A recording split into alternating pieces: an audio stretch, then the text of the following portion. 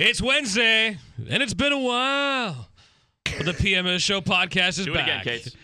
It's been a while. Come on.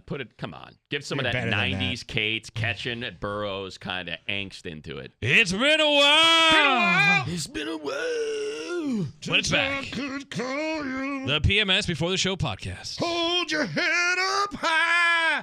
It's And been a all while. Shit seems to disappear when I'm with you every fucking time. All that bullshit seems to disappear. The best thing is before that, their first single was this pile of crap called Stained? Mud Shovel. Well, you never lead with the ballad. You always lead with the rocker or the mid-tempo. And it was a song called Mud Shovel. And it's Aaron Lewis. That's the guy from Stain, the bald guy. Motherfucking mud shovel. That's a good one. Oh, yeah. Good stuff. It's been a while. Kate's favorite, man. Well, I'm on the outside is the other one. That's the Aaron Lewis, I believe, right? He was with. Or was that Stained? It's Aaron Lewis Aaron from Lewis? Stained with the guy Fred Durst. And it was a live version that was big. That was the one that got the traction. I'm on the outside. I'm looking in. I can see through you, Just Kate. like think about the rock stars of those 90s bands. You got fat Aaron Lewis.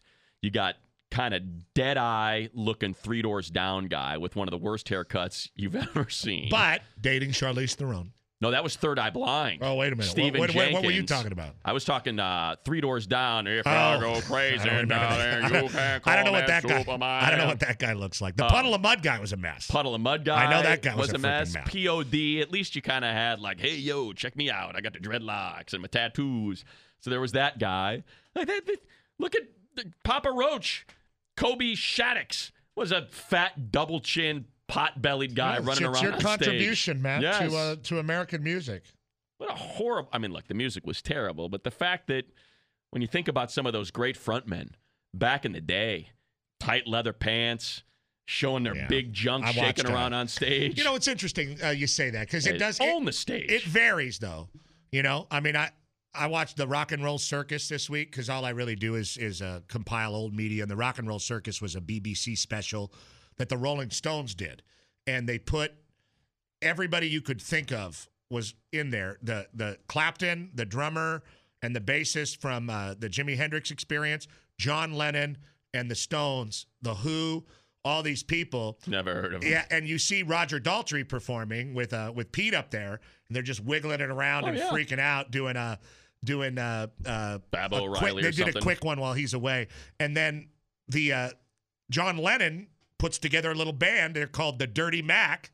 And it's Eric Clapton, John Lennon, lead singer, rhythm guitar. You have Keith Richards running around playing guitar. You have the drummer and the bassist from the Jimi Hendrix Experience. And Lennon's up there with his freaking gross-ass teeth.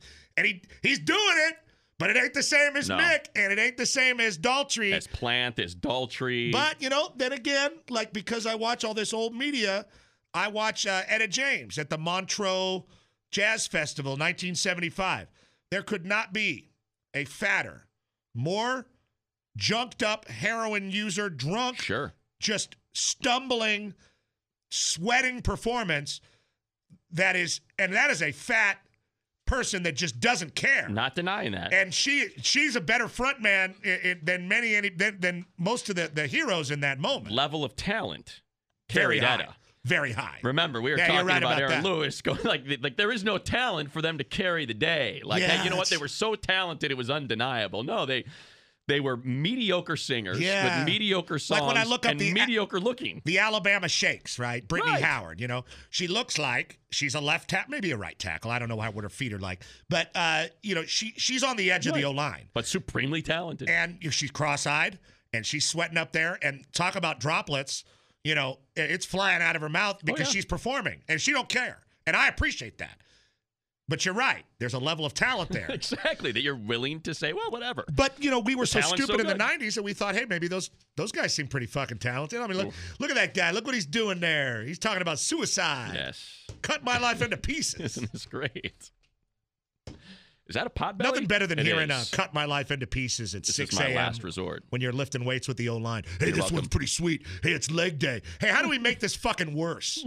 Let's play Papa Roach. Play Well, the next track called Broken Home. No, we got, somebody would run and just replay Cut My Life I into know Pieces my again. mother loves me, but my daddy didn't care. God. Broken home. Terrible world this is. Well, go enjoy your TikTok, kids. And don't look up any music from the early 90s. Most of Matt's contribution to the popular music world is that. You're welcome. Yeah, it's questionable.